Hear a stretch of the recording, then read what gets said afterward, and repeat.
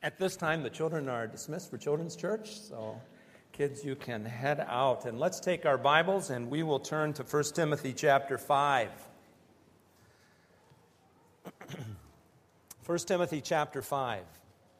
As we come to this text, sometimes when you preach about how a church is to treat a pastor, you feel a little self-serving as a pastor speaking on that subject. That's not the point this morning. We're going through the Scripture. We're seeing basically the Apostle Paul sharing with Timothy how he is to structure the church. And this is God's revelation to the church body as to how they're to interact with the leaders of the church, the pastors, the elders. It's biblical teaching concerning the honor and the respect that is due the position. Now, we've seen abuses of position to where a leader comes in and says, I'm the leader, bow down before me. And certainly that's not what the Word of God is talking about in this passage. But what it is talking about is this.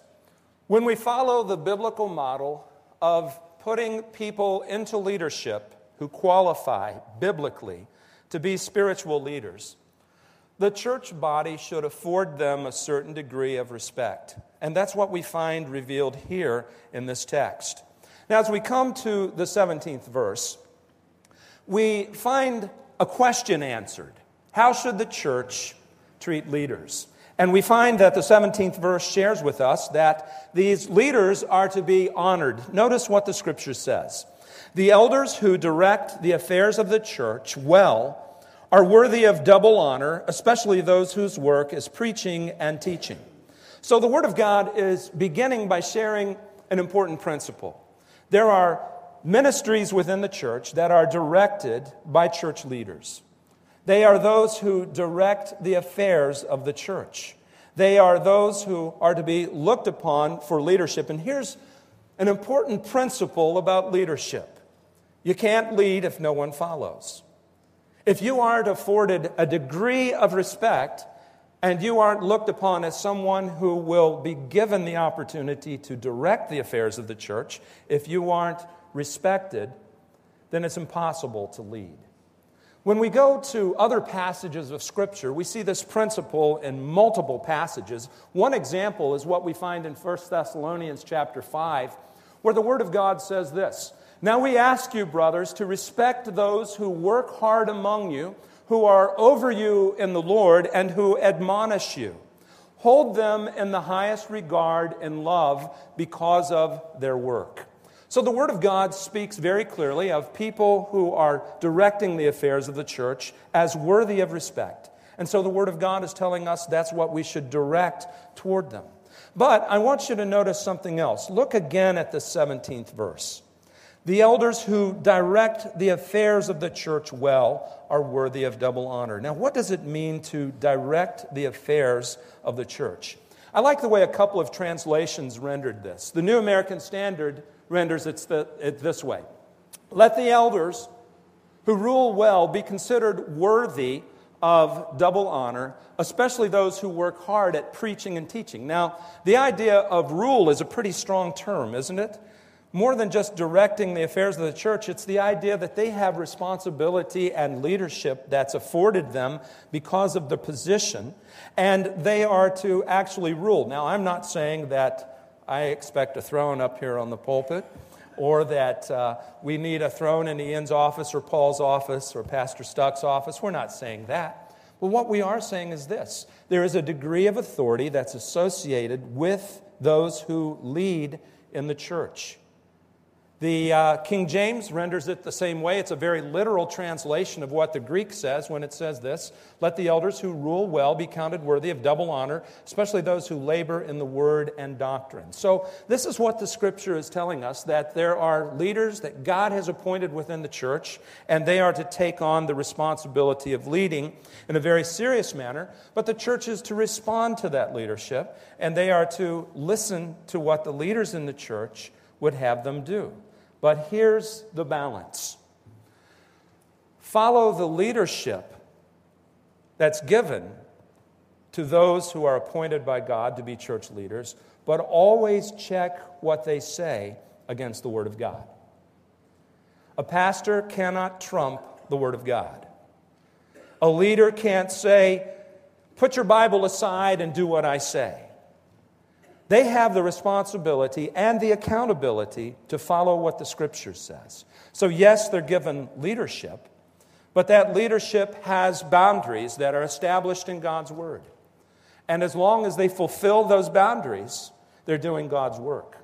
When they step outside those boundaries, they've stepped outside what God has ordained for them to do. So it's important that leaders keep that perspective and that a congregation holds their leaders accountable to follow the Scripture. Now, when the Scripture goes on in verse 17 to say that they are worthy of double honor, what does that mean? When we look in the Scripture, the word honor can carry with it one of two meanings. One meaning is respect or esteem, but another meaning is that of compensation. For instance, we would talk about an honorarium.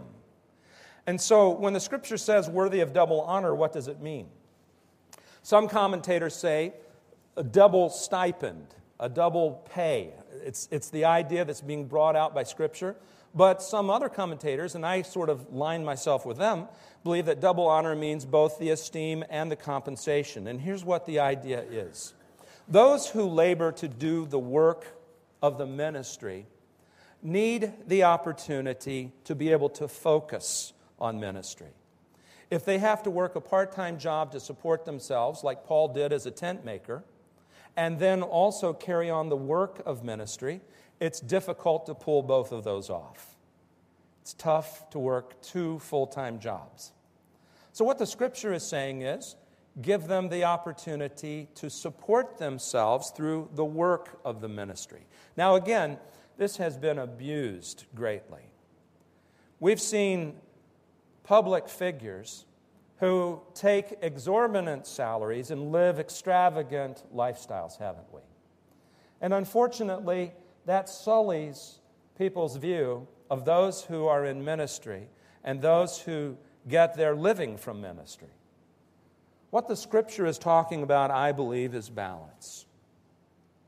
Not having someone who lives an extraordinary and extravagant lifestyle, but also giving them the opportunity to gain their living from doing the work of ministry. And this is a biblical principle that's brought out as well by Paul in 1 Corinthians. Paul very simply says this: in the same way, the Lord has commanded that those who preach the gospel should receive their living from the gospel. It's a simple principle, that if you're working full-time to serve the Lord, that you have that opportunity to find your financial support in that as well. And it's a principle as old as the Old Testament. When you look at the priests, the Levites, how did they find support to do the work of the temple? By the tithes and the offerings of the Jewish people. Portion went to them that they might have a living. They served in the temple, so they had the opportunity to make their living from that service. And it's true in the New Testament as well. Again, balance is key. Now, as I bring this up, I want to say this: I am so thankful for the generosity and the goodness of this church body. This church has put into practice these principles, and I'm thankful for that. I appreciate the way the church cares for their pastors, provides for them. It's a wonderful, wonderful thing to serve on the staff here at Oaklawn Bible Church. So in bringing this up, I promise you I'm not taking a shot at the church or a stab at the church. For those of you who know me, you know that's not the case. For those of you who are new, you might wonder, where is he going with this? But let me assure you, I'm preaching it because I preach verse by verse. And this is the next part of the passage that we find in this text. And it's important for us to see the revelation of God and to have the whole counsel of God. So when the Scripture talks about giving the pastors an honor, a double honor, I believe it's talking about both esteem, the respect, and also the responsibility of giving them support. And to really support this interpretation, go on to the 18th verse. And notice what the Scripture says. Here we find two texts that Paul uses as examples of this principle. One from the Old Testament, one from the New Testament. In the 18th verse, notice he says, "For," now that shows us that there's going to be an explanation, "For the Scripture says, do not muzzle the ox while it is treading the grain." Now, I love being compared to an ox. Isn't that special?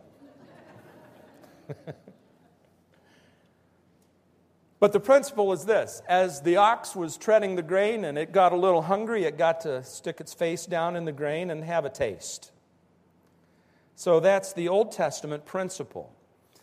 And we find in Deuteronomy 25, verse 4, "Do not muzzle an ox while it is treading the grain." Straight out of the law. It's a principle that's to be put into practice. Okay? So Paul is taking an Old Testament law and saying there's application even for the New Testament for the Christian worker. But then he goes to the book of Luke for his second statement. The worker is worthy of his wage. And here he quotes Luke, a New Testament author, and he says this: "Stay in that house, eating and drinking whatever they give you, for the worker deserves his wages. Do not move around from house to house." Now, there are a couple of interesting things about Paul's choices. Number one, he's making a statement, and that's his primary purpose. He wants people to understand the responsibility to support those who do full-time Christian work. But as a sidelight, we also see something else that's interesting. You know what the Word of God is establishing? That Luke is just as much Scripture as Deuteronomy, the law. Now, for us, we will say, hey, of course, I understand that. I know Luke is Scripture, just like the Old Testament is Scripture. But remember this is early on in the church history. To give credibility to a New Testament author and say that he's on par with the law had great things to say to the Jewish audience. He was establishing the fact that Luke is Scripture just as much as Deuteronomy, the law, is Scripture. So it was an important point. But the point that he's making is very clear. The worker deserves his wage. The ox deserves his grain. And so that's an important part of understanding how leaders are to be treated. But then the text goes on. After being compared to an ox, and then a worker worthy of his wage, look at verse 19. And we find that further counsel is given: hold no accusation against elders unless there are 2 or 3 witnesses. Now, look at what the Scripture says. Do not entertain an accusation against an elder unless it is brought by 2 or 3 witnesses. Those who sin are to be rebuked publicly so that others may take warning. What the Scripture is talking about here is protection for the elder. Let me tell you something. Work in ministry long enough and you're going to honk somebody off. Basic fact of life. And sometimes when people get really irritated, you know what they do? They lash out. They start becoming critical. They start becoming accusatory. And so any elder that is open to the criticism and the accusatory nature of someone who has become upset with them, they're just kind of out there. They're vulnerable. And it can really do harm to the work and the ministry of the church. So you know what the Scripture says? Don't even allow someone to say a word unless they have 2 or 3 witnesses. Now, this is a principle that's brought out in the Old Testament as well. In the book of Deuteronomy, it says this: 1 witness is not enough to convict a man accused of any crime or offense he may have committed. A matter must be established by the testimony of 2 or 3 witnesses. In other words, there has to be credibility. You can't just allow someone who comes and willy-nilly throws out an accusation to make it, because the leader might be subject to false accusation. Now, in my experience in ministry, I've had to deal with false accusation. And I'll tell you, it's disheartening, it's hurtful, it makes you wonder where this is going to lead, what's going to become of my ministry, what's going to become of me. And when it's unfounded, false accusation, it can be devastating to the pastor and it can be devastating to the church body, causing terrible division. The safeguard that Scripture has is this: make sure that you have an established accusation before you take it anywhere. Make sure that there's truth to it. Make sure that you investigate. And if they can't come with 2 or 3 witnesses, then tell them to go back home. That's the idea. There must be protection. But in some instances, pastors can err. Because in the 20th verse, after it talks about the importance of these 2 or 3 witnesses, it goes on to talk about the importance of establishing the accusation and publicly speaking toward the sin of the elder who commits sin. Notice what we find in the 20th verse. Those who are to be rebuked publicly so that the others may take warning. So those who sin, they're to be rebuked publicly so that others can take warning. Now, what the Scripture is telling us is this. When a leader sins, you need to treat him with the same seriousness and discipline that you would treat anyone else with. There's not to be partiality shown. See, churches get into trouble sometimes because what they do is, if a leader is involved in sin, they try to sweep it under the rug. They look at it and say, oh, this is going to reflect poorly on the church. If this person's involved in sin, oh my goodness, we don't need that kind of publicity. So here's what we're going to do. We're going to take this sin and this leader and we're going to hush it. We're going to keep it real quiet, and then we're going to kind of slip him aside while no one's looking and just go on like nothing happened. Not biblical. You know what the Scripture says? That the elder who's found to be in sin is to be rebuked publicly, not swept under the rug. Previous church where I served, after I had left for several years, they brought in a man as the senior pastor, and what they discovered after a few months was that he had been involved in an affair with the secretary of the church before he came to that church. The church quietly ushered him out because they didn't want to have to deal with all of the terrible consequences of it. Didn't say a word during the interview process when asked about his character. And as a result, when he came to the new church, he followed the same pattern of sin and crushed the church as a result. It was terrible what they did in not talking to him about it, sharing with the church that was considering him the potential danger, and certainly not bringing it before their church body.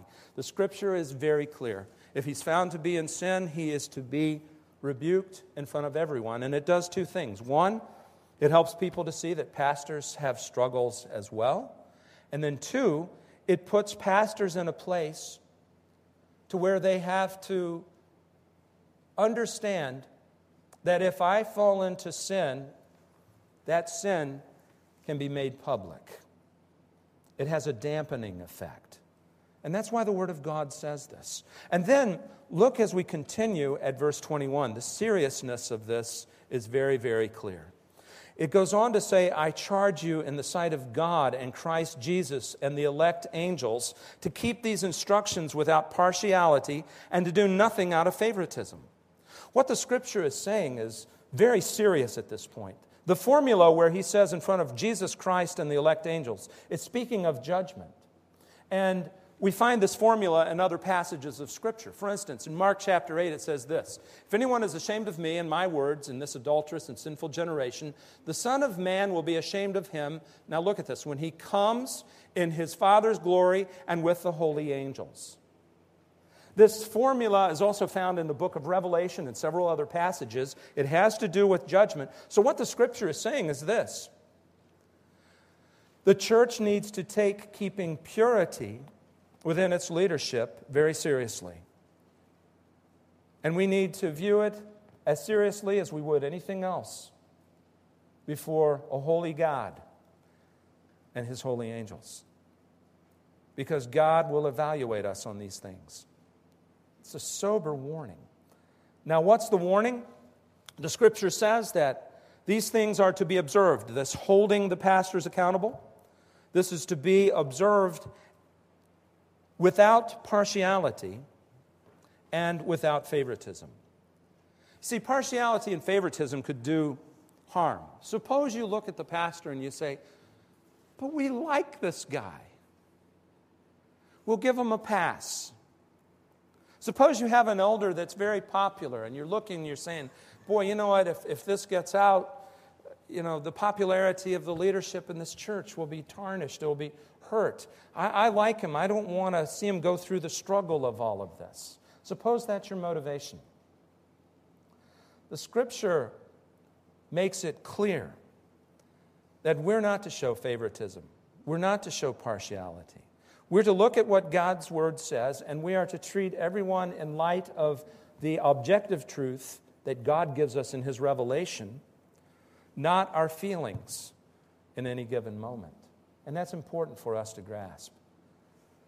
Malachi says this, so I have caused you to be despised and humiliated before all people because you have not followed my ways, but have shown partiality in matters of the law. God was calling the Jews to task because of their favoritism and partiality. James says very simply, my brothers, as believers in our glorious Lord Jesus Christ, don't show favoritism. So what we're to do in implementing these things is to not show favoritism. The church body has that responsibility.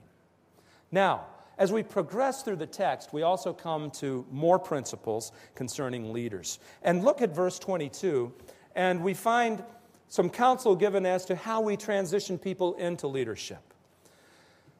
In 1 Timothy chapter 3, we saw some wonderful qualifications that were so clearly given about what a leader is to be like. I would encourage you after church, go home and reread 1 Timothy chapter 3. See what a leader is to be like. But here's the thing.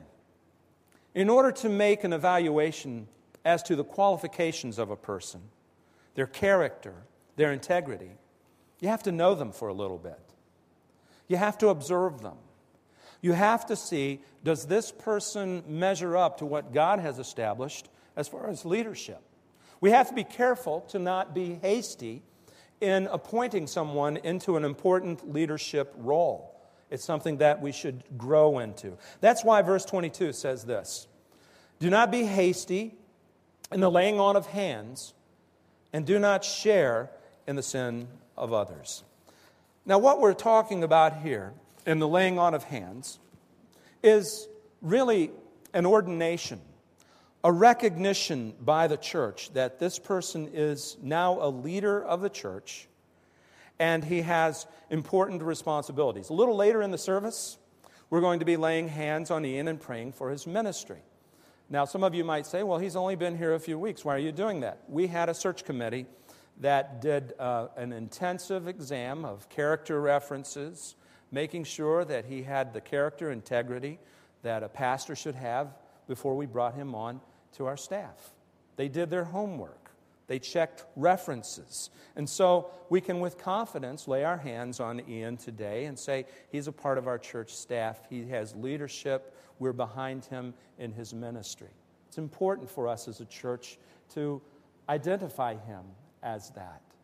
But sometimes churches can be hasty in laying hands on others that they haven't really examined.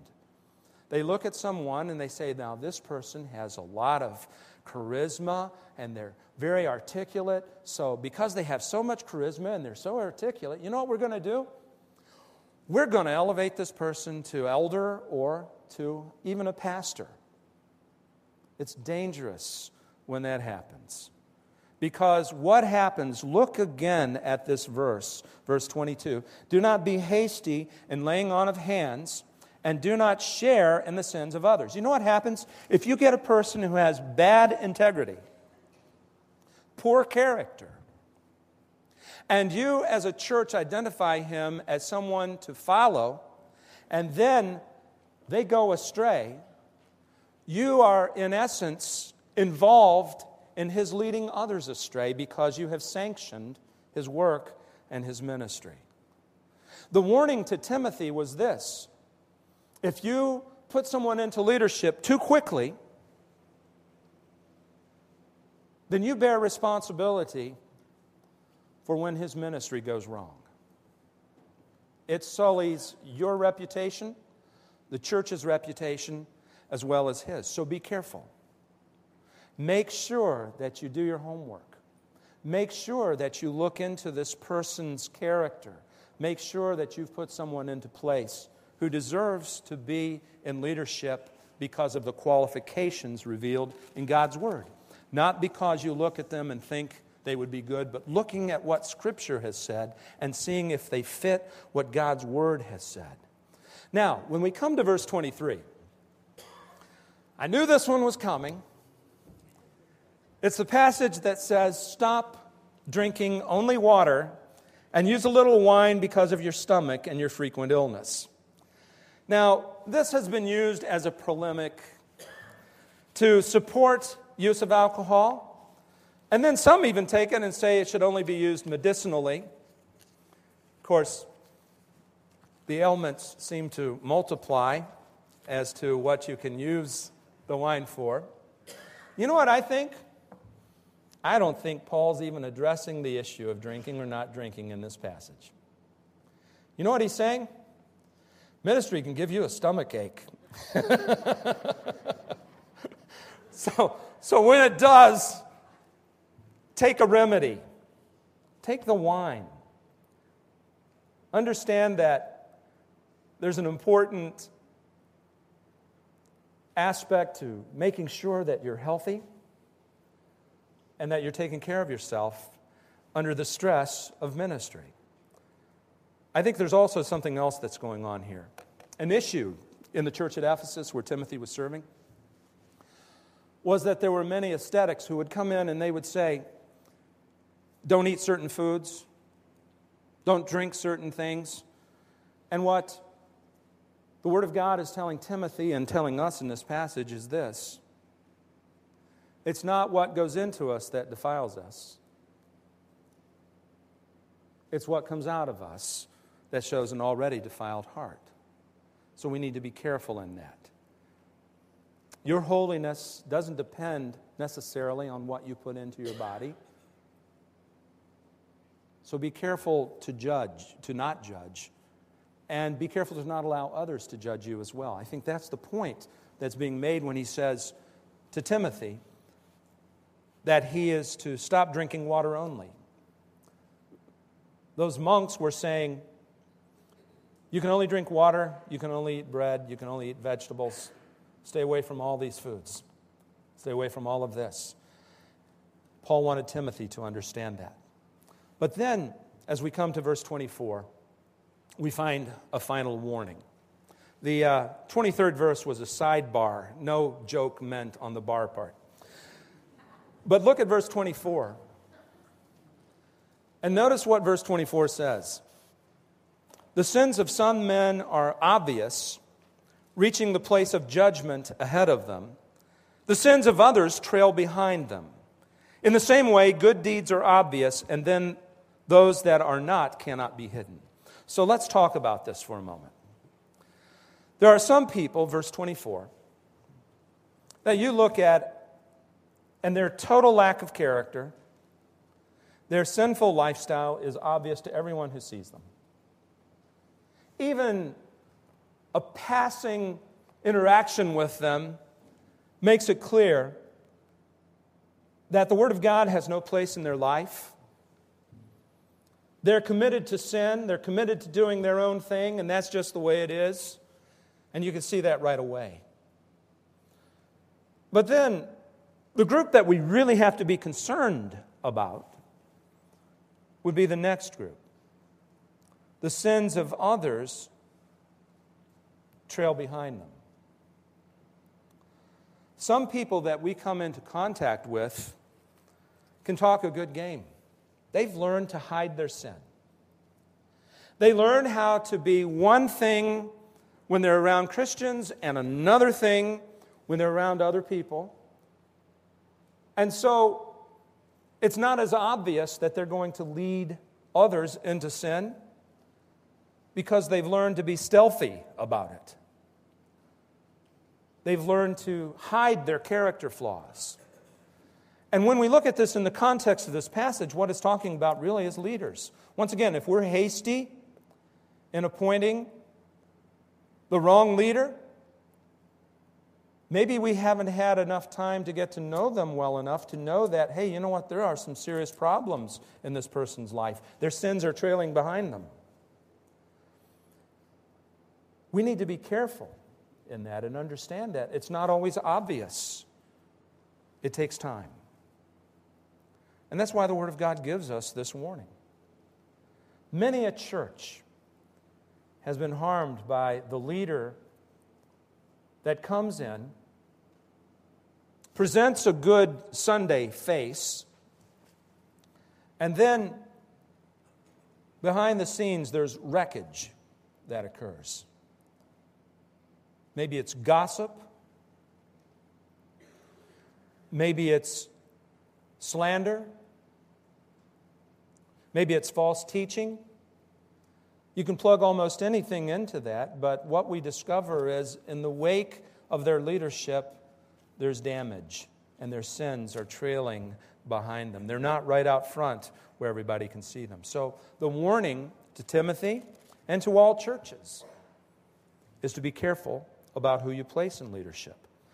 But then, look at verse 25. In the same way, good deeds are obvious, and even those that are not cannot be hidden. Once again, there are some people that we look and we say, look, this person, really solid in their service to the Lord and the church body. We can see it, and it's right out front. But you know what? There are other people who, behind the scenes, quietly serve the Lord. And maybe everybody doesn't know what they're doing. It eventually comes to light. I can't tell you as a pastor how many times I've done a funeral. And then during the eulogy, things come out about what this person did, how they served the community, how they served the church. The behind-the-scenes ministry finally comes out and it's revealed. And even family members say, I never knew they did that. Guess what? They were doing it in service to the Lord. So sometimes the person that we look at and say, they're not really doing anything, maybe hasn't subscribed to the book of Hesitations, which says, tootest thou not thine own horn, and the same shalt not be tooted. Maybe they're just quiet about it. Maybe they're serving the Lord behind the scenes, and people just don't know.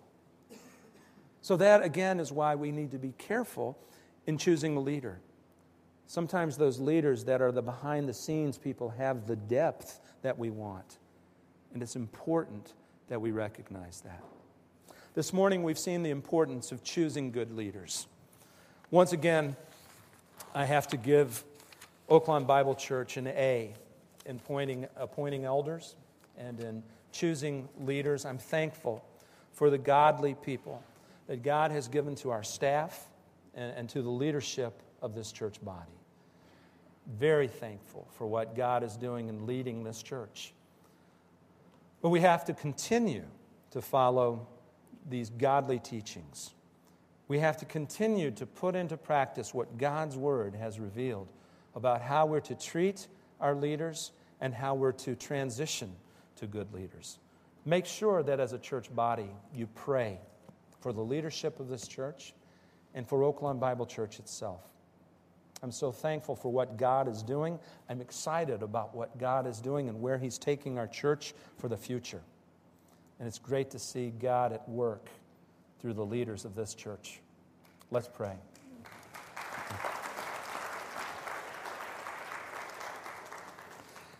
Gracious Heavenly Father, we are so thankful for the Word of God, for the direction that it gives us on everything. And Father, I pray that our church will be faithful to lead faithful to appoint leaders who should lead, and Father, faithful most of all to your service. May we be pleasing to you, Lord. May we be used of you, we pray in Jesus' name. Amen. Well, I wanted to add also that I am extremely blessed to be here. And it's kind of funny to me that today is, an official welcome of sorts, but it's more like the 26th time I've been welcomed. I am very, very grateful for that. And also wanted to just say that I have some family and friends who are here from the church that I grew up in. So afterwards, be sure to bother them, say hi, and meet all of them. Go ahead and stand up. We're going to sing this last. Hey, can we embarrass them by having just them stand first and then everyone join them? If you're here with Ian's posse. Thank you. Now everybody can stand.